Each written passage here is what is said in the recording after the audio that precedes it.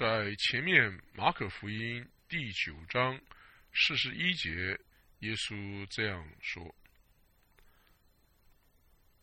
凡因你们是属基督，给你们一杯水喝的，我实在告诉你们，他们不能不得赏赐。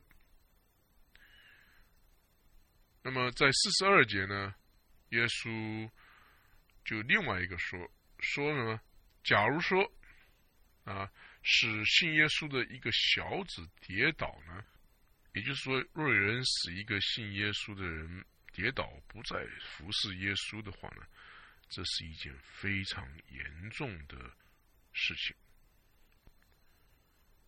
我们来看马可福音9章42节：凡使这信我的一个小子跌倒的，倒不如把大磨石拴在这人的颈项上，扔在海里。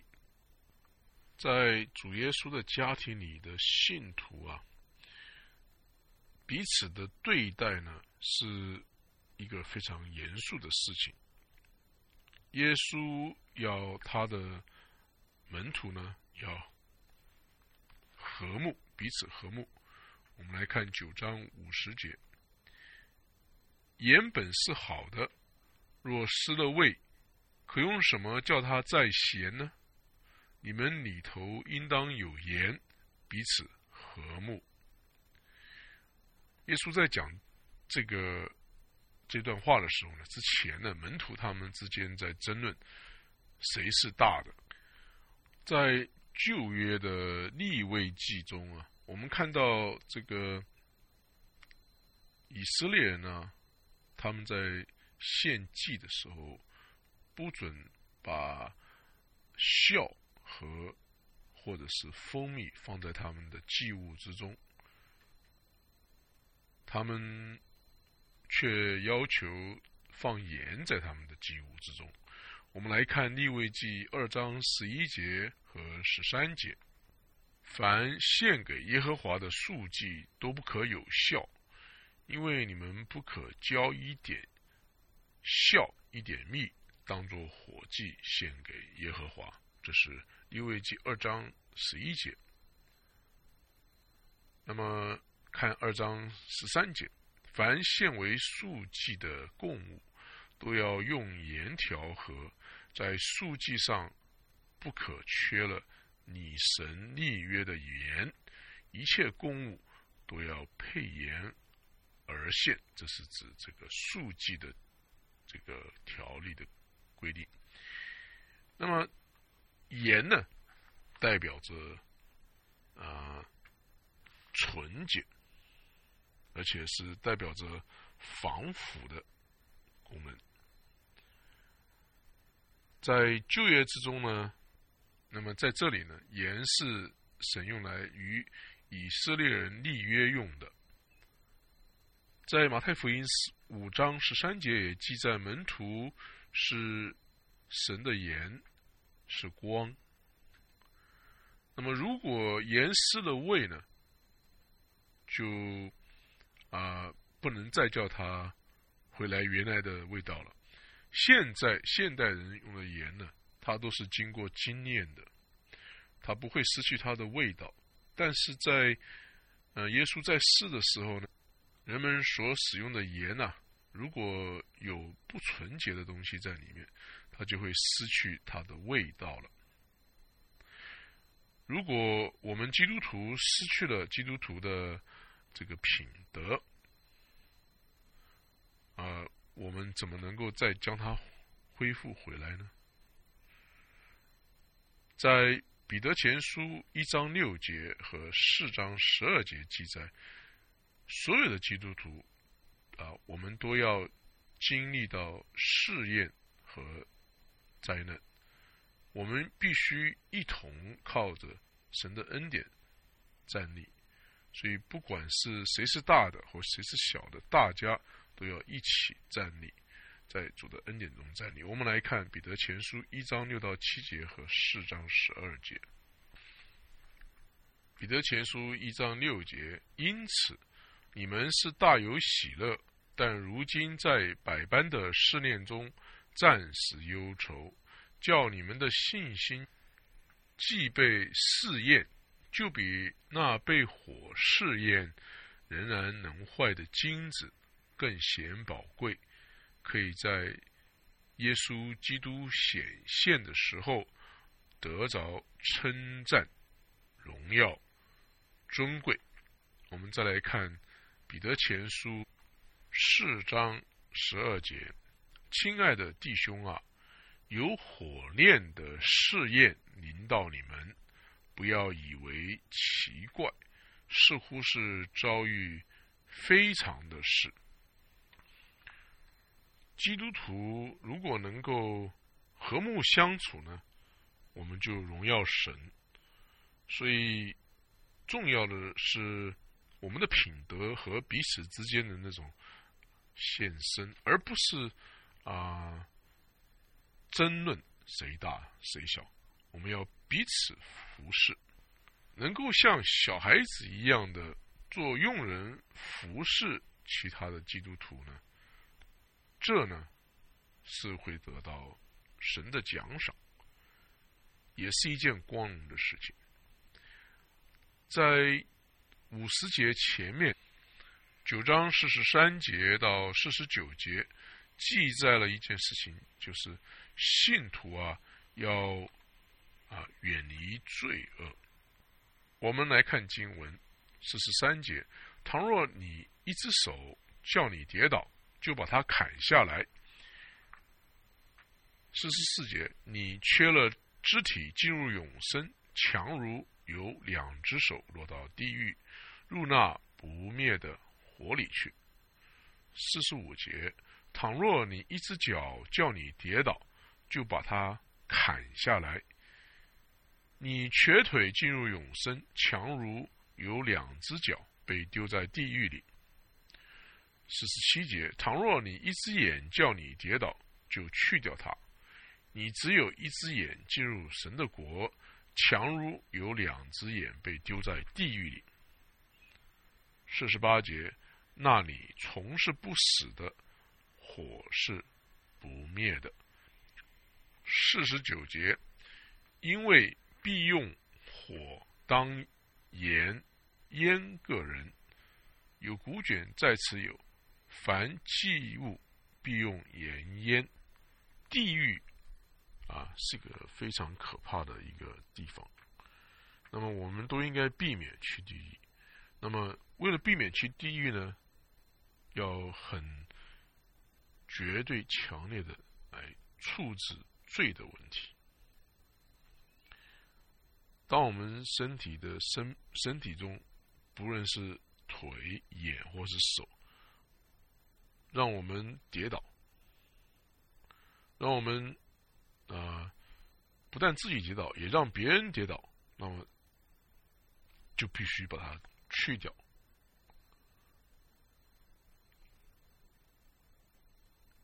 当然呢，这里面耶稣并不是说要把这个手跟脚、眼睛动个外科手术，把它处理掉、去掉。他的意思是说，在7章20节到23节耶稣已经说过了，罪呢是从心里面发出的。那么他教导我们每一个人内心里面必须注意，如果我们内心里面有罪呢，那就像是一个癌一样，最终呢会使我们整个人呢的身体呢会跟着去犯罪，所以必须处理掉，让心中呢不要有罪存在。我们来看7章20节到22节，我们已经看过了，我们再来看一次。7章20节又说，从人里面出来的，那才能污秽人，因为从里面就是从人心里发出恶念、苟合、偷盗、凶杀、奸淫、贪婪、邪恶、诡诈、淫荡、嫉妒、棒斗、骄傲、狂妄，这一切的恶都是从里面出来的，且能污秽人。所以我们要对付罪呢，要在人的心里来对付，让我们的心呢保持纯洁，要顺从神的带领，将自己献上作为活祭罗马书第12章第1节到第2节这样教导，献给神，为神所使用。在马可福音9章43节到47节的要求是不是太高呢？事实上不是因为圣经在罗马书12章第1节到第2节呢，要我们做这个献上身体当作活祭。在旧约呢，献上这个祭物呢，都是要焚烧的所以我们如果把自己的身体献给神呢，我们就这个像是旧约的那个祭物焚烧一样，不能再有罪的存在，要非常。所以在马可福音9章43节到47节的教导，不是非常的激烈的要求，或者是过分的要求。神要我们是全然献上，完全不含罪的献给神。旧约献礼物的时候，献祭物的时候，都是要有没有残疾的，完全代表没有犯罪献给神。在48节9章48节和49节所记载地狱的情况，罪人在地狱的情况呢，这个是真实的，因为地狱呢，在圣经的记载是一个真实存在的。那么在那里的受苦呢，是永恒的受苦。我们来看马可福音9章48节和49节。48节，在那里虫是不死的，火是不灭的。49节，因为必用火当盐腌个人，有古卷在此有，凡祭物必用盐腌。撒旦在今生他应许你有荣耀，但是呢，结果呢，跟从他呢，就会到地狱里面，在那里是永远的受苦。但是耶稣呢，却呼召我们跟他在世上一起受苦。那么在永恒之中呢，我们却能够与他同在，永远的享受他分享给我们的荣耀。从马可福音8章27节到9章50节，是今天我们基督徒日常生活中一些基本的教训。如果我们顺从于耶稣，那么我们与他一同受苦呢，却会引到荣耀之中。如果我们对耶稣有信心呢，那么我们就会有能力服侍神。我们如果愿意服侍牺牲的服侍人服侍神，那么就会引到称赞、尊贵和荣耀。这是耶稣应许他来的时候要给信他的人的一些应许。我们来再看一遍彼得前书第1章第6节和第7节。因此你们是大有喜乐，但如今在百般的试炼中暂时忧愁，叫你们的信心既被试炼，就比那被火试炼仍然能坏的金子更显宝贵，可以在耶稣基督显现的时候得着称赞、荣耀、尊贵。我们再来看彼得前书5章第10节。那赐诸般恩典的神，曾在基督里召你们，得享他永远的荣耀。等你们暂受苦难之后，必要亲自成全你们，坚固你们，赐力量给你们。所以我们看在马可福音记载的这个彼得啊，他是有犯错的，但是呢，在彼得前书我们看到彼得呢，他学会了耶稣在马可福音里面所教导他的功课。好的，马可福音第9章就全部的讲完了，我们在下面继续的讲马可福音第10章。马可福音第10章记载了耶稣基督这位神的仆人所讲的一些 paradox P-A-R-A-D-O-X， 中文翻译作悖论。一个 paradox 或是一个悖论呢，它是一个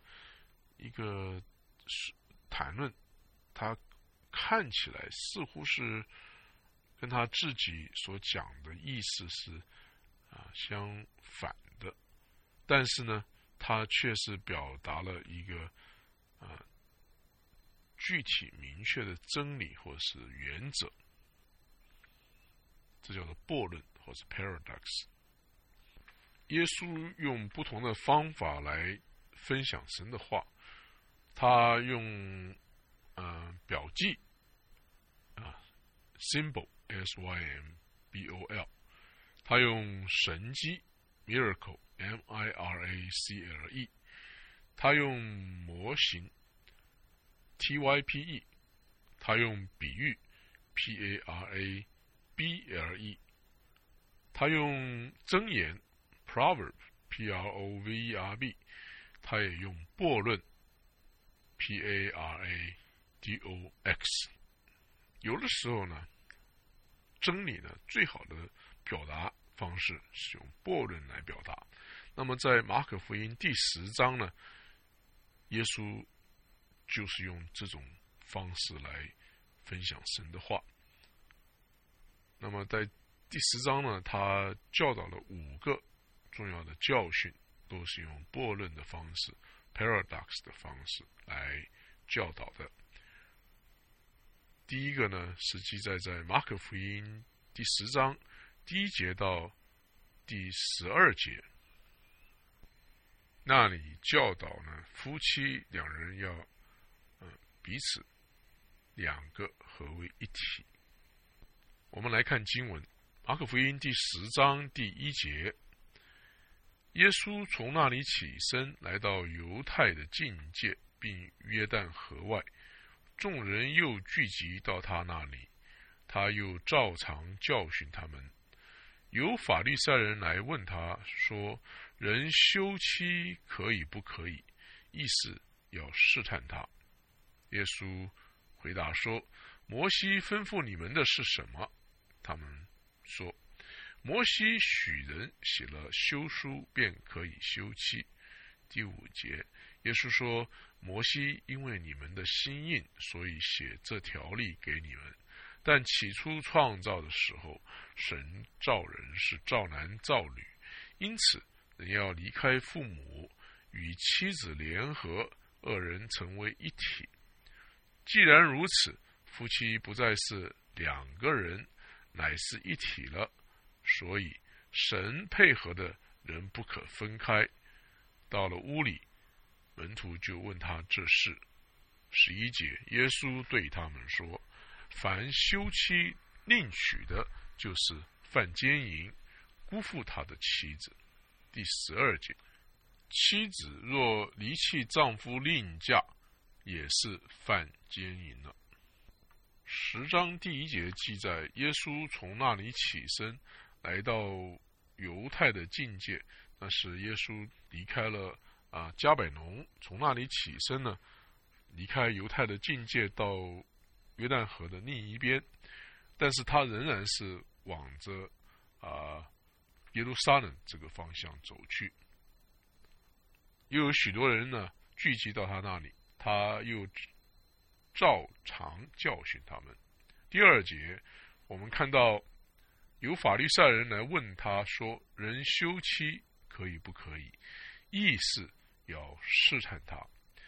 这个法利赛人来问他的这个原文呢，是法利赛人就是一直不停的在问，他们似乎在刺激耶稣，说一些能够让他们作为罪证的话，作为耶稣犯罪的这个证据的话。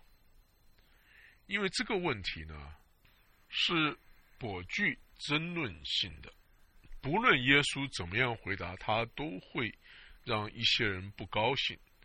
那么这样子呢，就会造成一些人想要把他抓住的这个理由。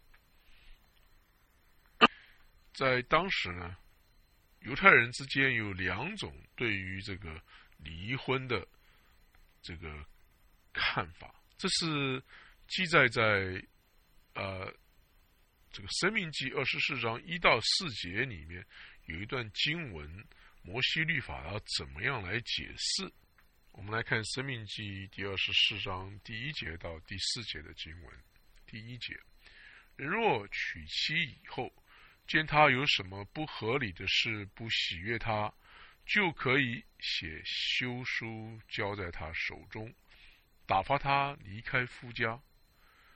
第2节，妇人离开夫家以后，可以去嫁别人。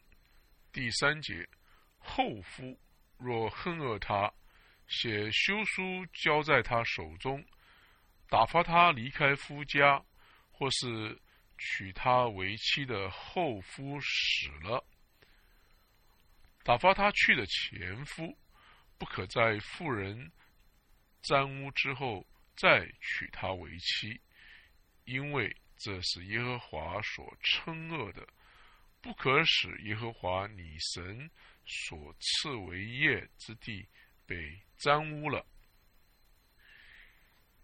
我们看到这个摩西的律法记载呢，是男人要与他的妻子离婚，而不是妻子要与他的先生离婚。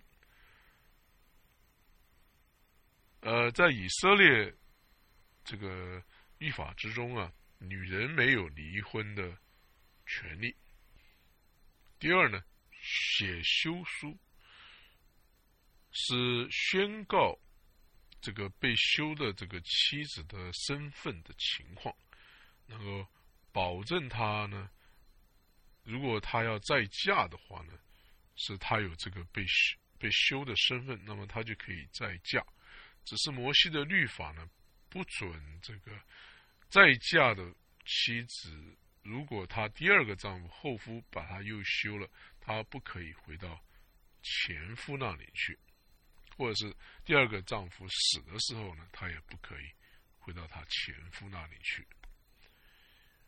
那么摩西的律法并没有说一个女的犯奸淫了之后呢，就可以把她休了。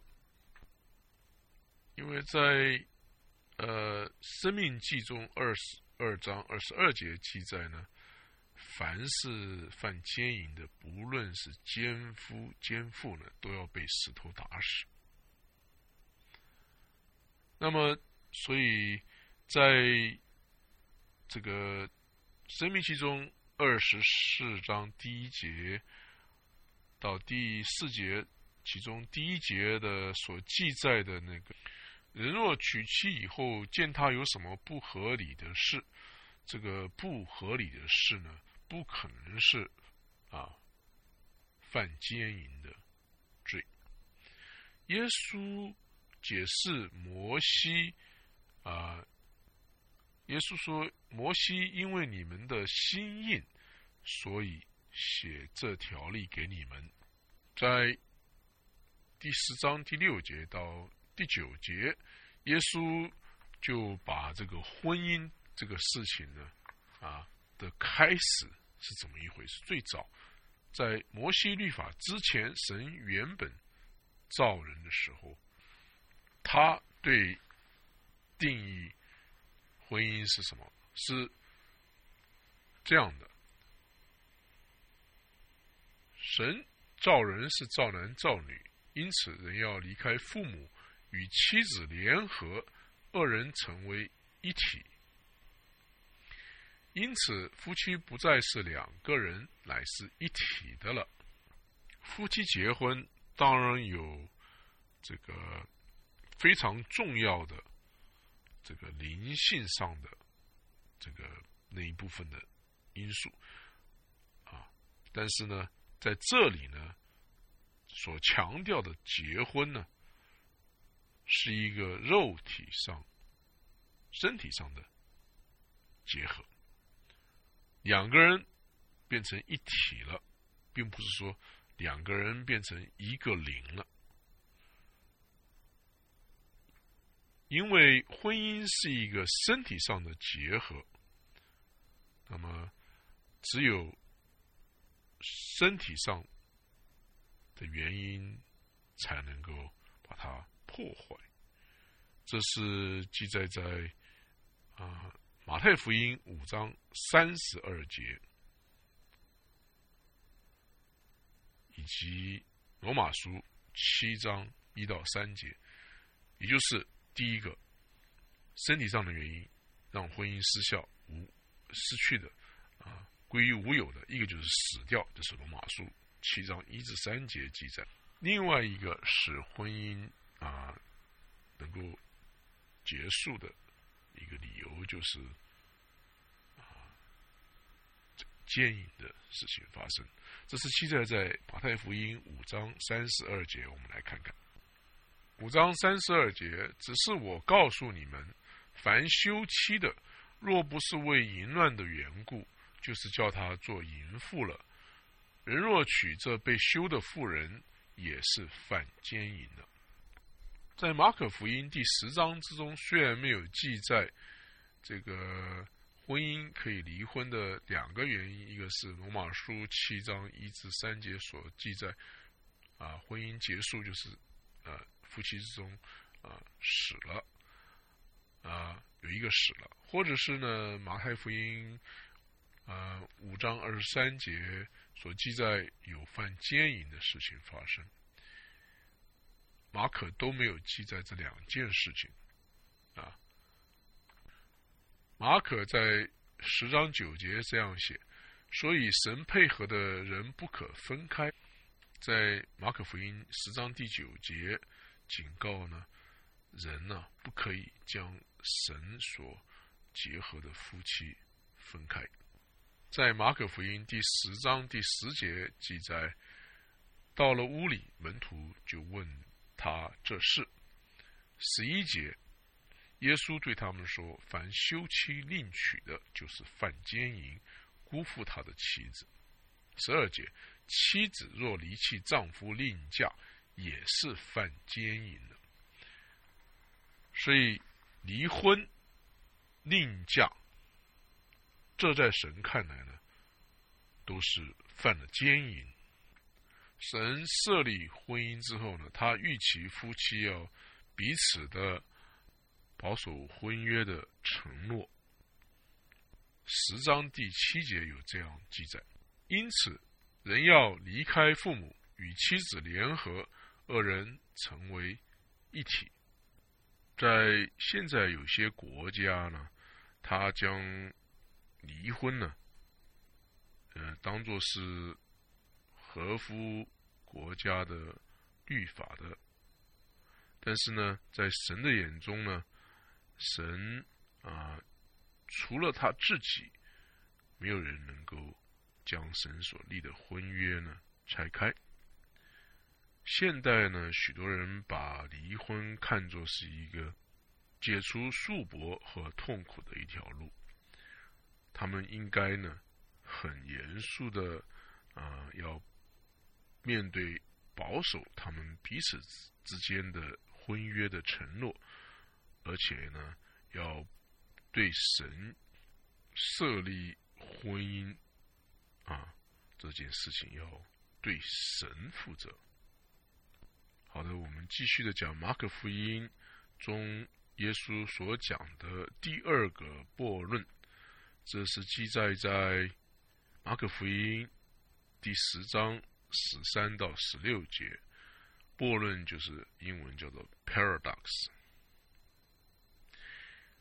这边的悖论呢，主要是说，成年人呢，应该像小孩子一样啊。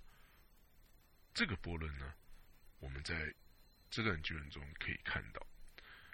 我们来念经文，马可福音第10章13节到16节。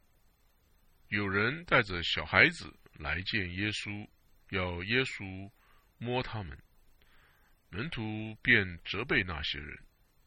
14节，耶稣看见就恼怒，对门徒说：让小孩子到我这里来，不要禁止他们，因为在神国的正是这样的人。15节，我实在告诉你们，凡要承受神国的，若不像小孩子，断不能进去。于是抱着小孩子，给他们按手，为他们祝福。这个13节呢，我们看到有人带着小孩子来见耶稣。在犹太人古代的时候，他们对于生养儿女呢，跟许多的现代人的看法不同。他们认为儿女呢是一个祝福，而不是一个重担，或者是责任，或者是一个亏负。他们认为儿女呢是神给他们的一个非常宝贵的财产，而不是一个责任而已。当然，要有儿女呢是神的托付啊，但是呢，它不是一个让人承担不起的负重担一般的一个责任，而是神给他的一个祝福，让他来照养儿女。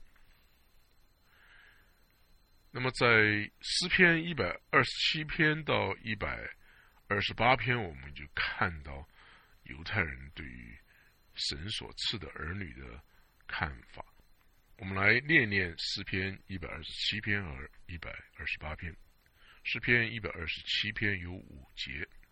第1节，所罗门王上行之诗。若不是耶和华建造房屋，建造的人就枉然劳力；若不是耶和华看守城池，看守的人就枉然警醒。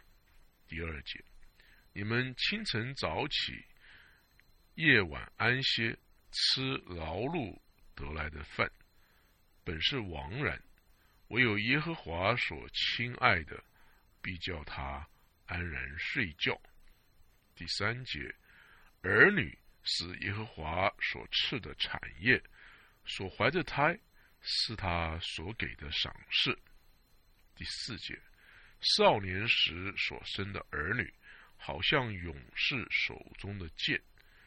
第5节，箭袋充满的人变为有福，他们在城门口和仇敌说话的时候，必不至于羞愧。我们来看诗篇第128篇。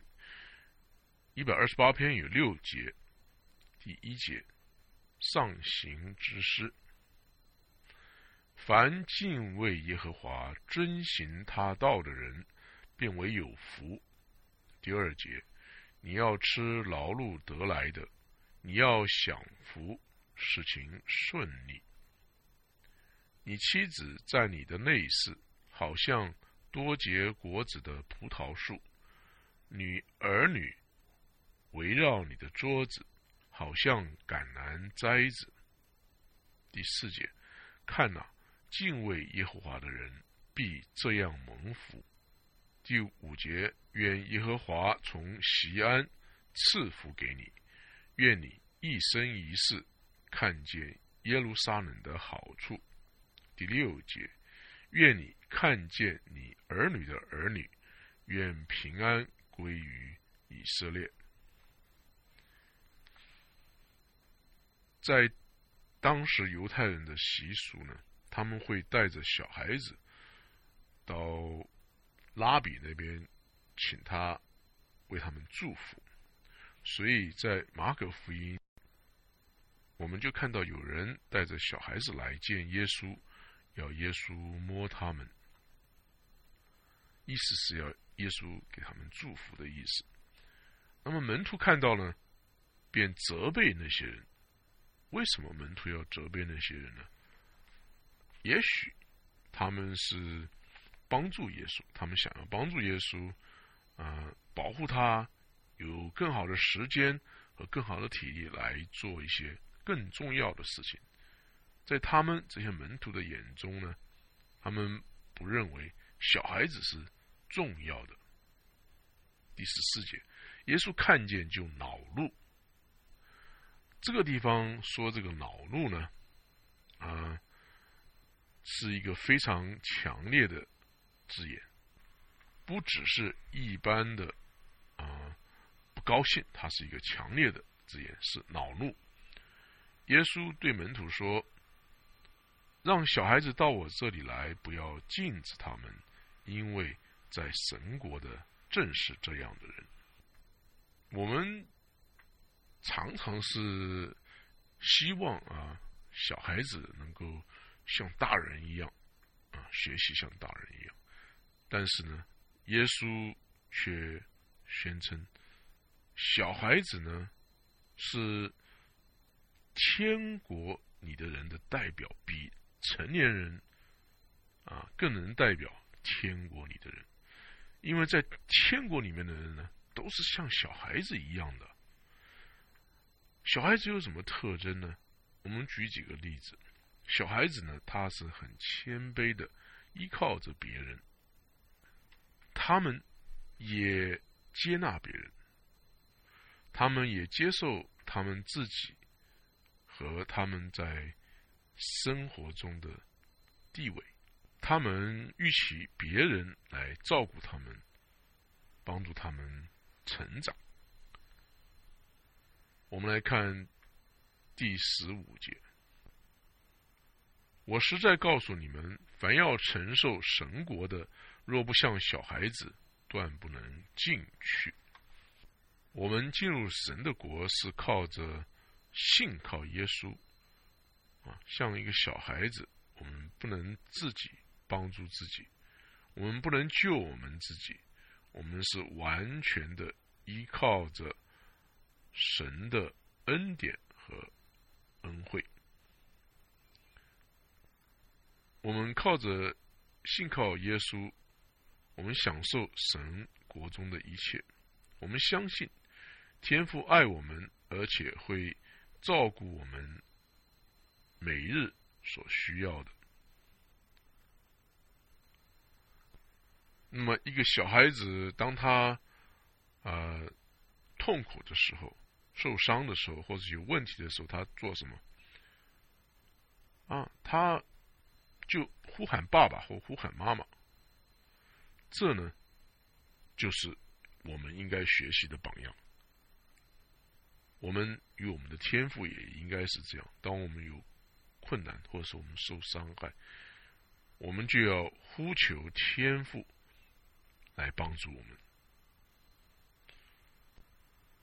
第16节，于是抱着小孩子，给他们按手，为他们祝福。这个一个小孩子被耶稣按手那是何等的福气啊！在马可福音第10章13节到16节，耶稣所教导的这个悖论paradox 是成年人要变成小孩一样，才能进入神的国。在罗马书第10章第17节到31节，耶稣所讲的第3个悖论 paradox 是说，首先的将要变成末后的，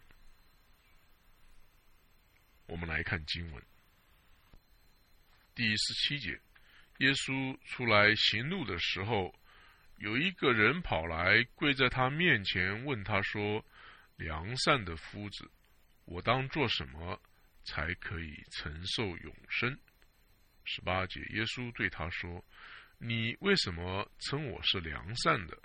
除了神一位之外，再没有良善的。第19节，诫命你是晓得的，不可杀人，不可奸淫，不可偷盗，不可作假见证，不可亏负人，当孝敬父母。第20节，他对耶稣说：夫子，这一切我从小都遵守了。21节，耶稣看着他就爱他，对他说：你还缺少一件，去变卖你所有的，分给穷人，就必有财宝在天上，你还要来跟从我。22节，他听见这话，脸上就变了色，忧忧愁愁地走了，因为他的产业很多。23节，耶稣周围一看，对门徒说：有钱财的人进神的国是何等的难啊！24节，门徒稀奇他的话，耶稣又对他们说：小子，倚靠钱财的人进神的国是何等的难啊！25节，骆驼穿过针的眼，比财主进神的国还容易呢。26节，门徒就分外稀奇，对他说：这样谁能得救呢？27节，耶稣看着他们说：在人是不能，在神却不然，因为神凡事都能。28节，彼得就对他说：看啊，我们已经撇下所有的跟从你了。29节，耶稣说：我实在告诉你们，人为我和福音撇下房屋，或是弟兄姐妹、父母儿女、田地。第30节，没有不在今世得100倍的，就是房屋、弟兄姐妹、母亲、儿女、田地，并且要受逼迫，在来世必得永生。31节，然而有许多在前的将要在后，在后的将要在前。我们来看这段经文，从马可福音10章17节到31节。所有来到耶稣脚前的人，只有这一个人呢，他来的时候比他走的时候要好，他走的时候比他来的时候要更差。在马太福音19章22节和路加福音18章18节有记载这个人的事情。我们来看马太福音19章22节，那少年人听见这话，就忧忧愁愁地走了，因为他的产业很多。在这里我们看到这个人是一个少年人。我们再来看路加福音18章18节，有一个官问耶稣说：良善的夫子，我该做什么才可以承受永生？所以在路加福音18章18节，我们看到这个人呢，他不但是年少啊、年轻啊，而且呢，他还是一个官。所以呢，他实在是很多方面呢，都是站在有利的地位。他一定有很好的态度和道德。他在他心中呢，对一些属灵的事情呢，他有渴望，所以马可福音记载他跪在耶稣面前，问他说：“良善的夫子，我当做什么事才可以承受永生？”这个年轻的官呢，他对于救恩的看法是非常的消薄粗浅。他想他可以做一些事情去赢得永生。这种想法呢，在耶稣的时代呢，犹太人的想法都是大部分很多人都是这样的。我们来看约翰福音6章28节。约翰福音6章28节，众人问他说：“我们当行什么才算做神的工呢？”29节，耶稣回答说：“信神所差来的，就是做神的工。”这种认为我们要做一些事情才能赢得永生的想法呢，在今天也是非常的普遍。有很多的不信的人呢，他们都认为有一天呢，神会把他所做的善行和他所做的恶行称一称，比较一下。如果他所做的善行超过了他所做的恶行呢，那么他就可以承受永生。这种是错误的想法。那么可是在今天很多人都是这样想的。这种想法认为救恩呢是靠一个行为，而不是内心对神的敬畏，而是把人提高，靠着人的行为，而不是依靠神的救恩。这个年轻的官，他真正的是想他可以靠着一些善行宗教上的工作，就能够得到完全圣洁的神的祝福吗？第18节，耶稣对他说：“你为什么称我是良善的？除了神一位之外，再没有良善的。”这个少年的官呢，他称耶稣是良善的。那么这个英文是 G-O-O-D。 在当时的犹太人的这个拉比不准犹太人将良善运用在他们身上。他们认为只有神是良善的，这个良善这个字呢，只能运用在神身上而已。在这里，耶稣并不是否认他是神，他乃是肯定了这个少年的官对耶稣称呼为善良的夫子。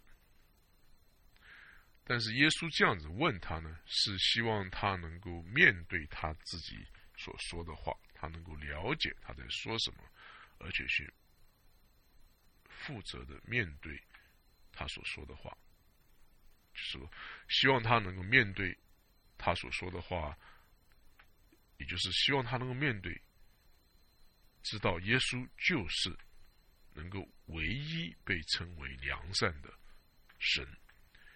19节，耶稣就告诉他，诫命你是晓得的。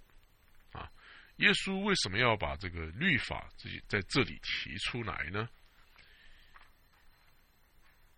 因为耶稣要他看到他自己是在神面前呢，在圣洁的神面前他是一个罪人。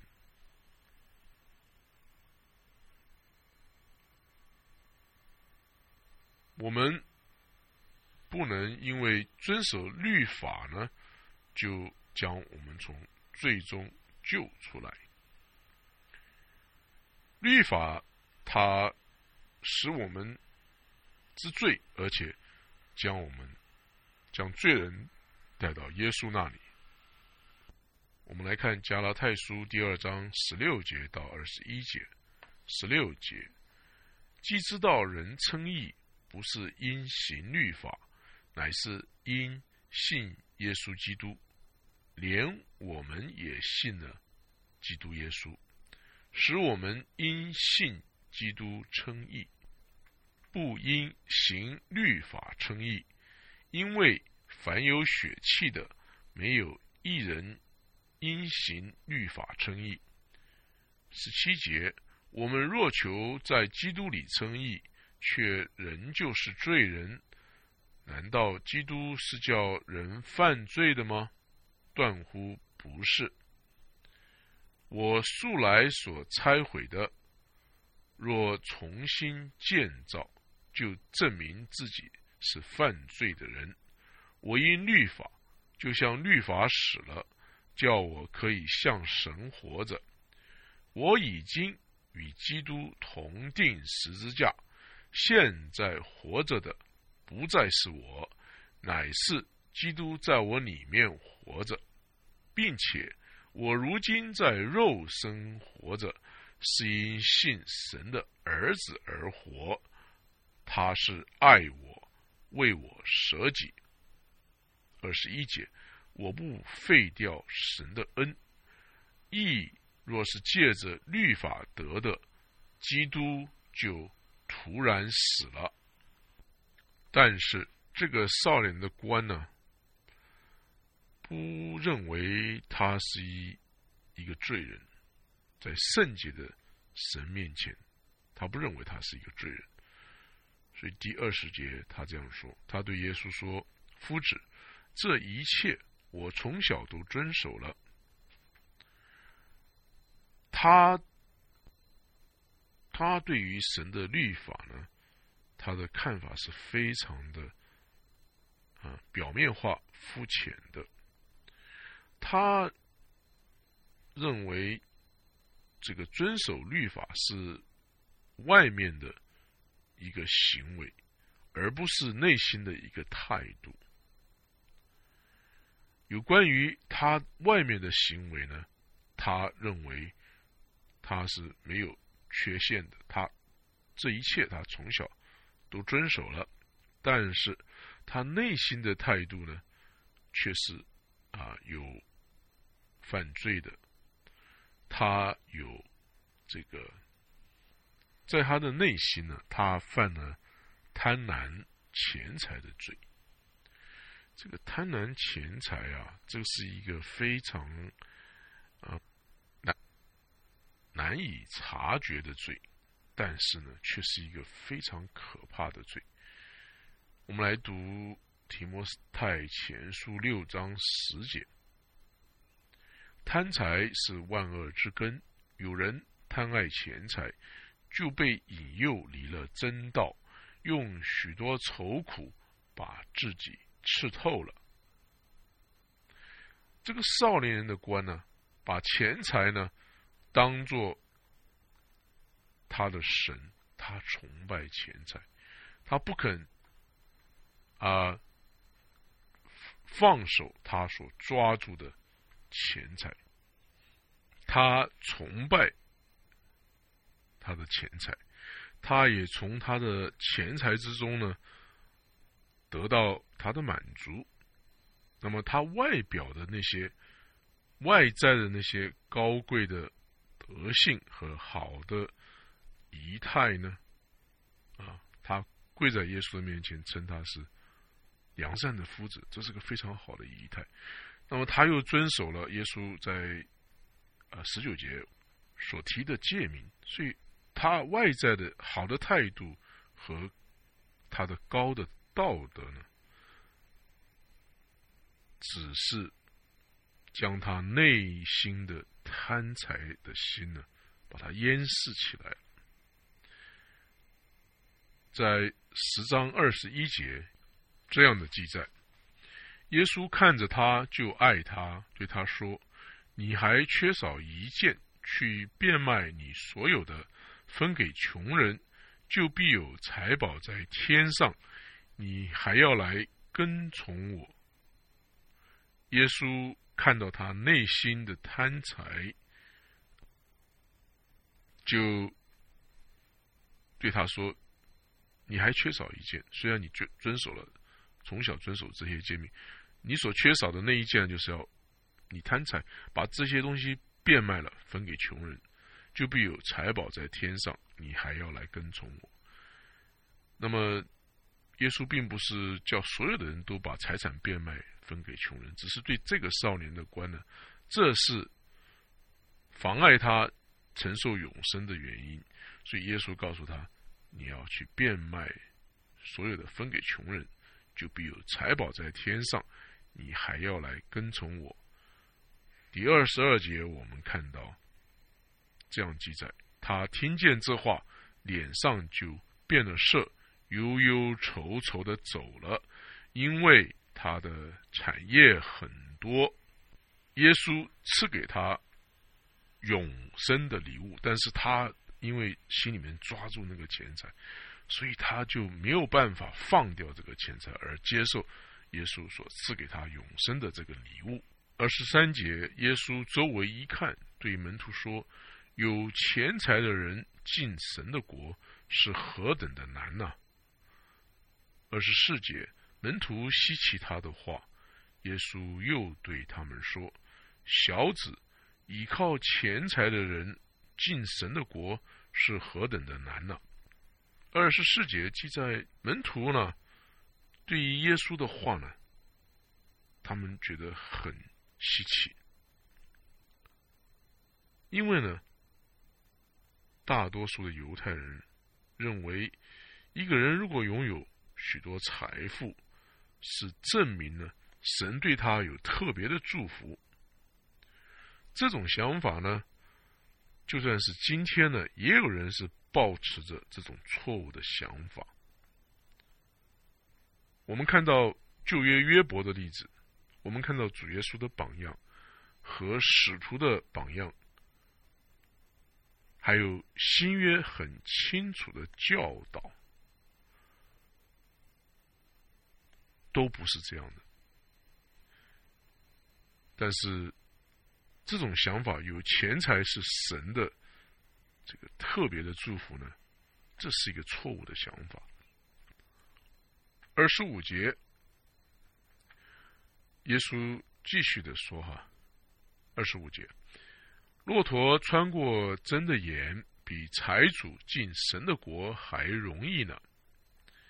26节，门徒就分外稀奇，对他说：这样谁还能得救呢？27节，耶稣看着他们说：在人是不能，在神却不然，因为神凡事都能。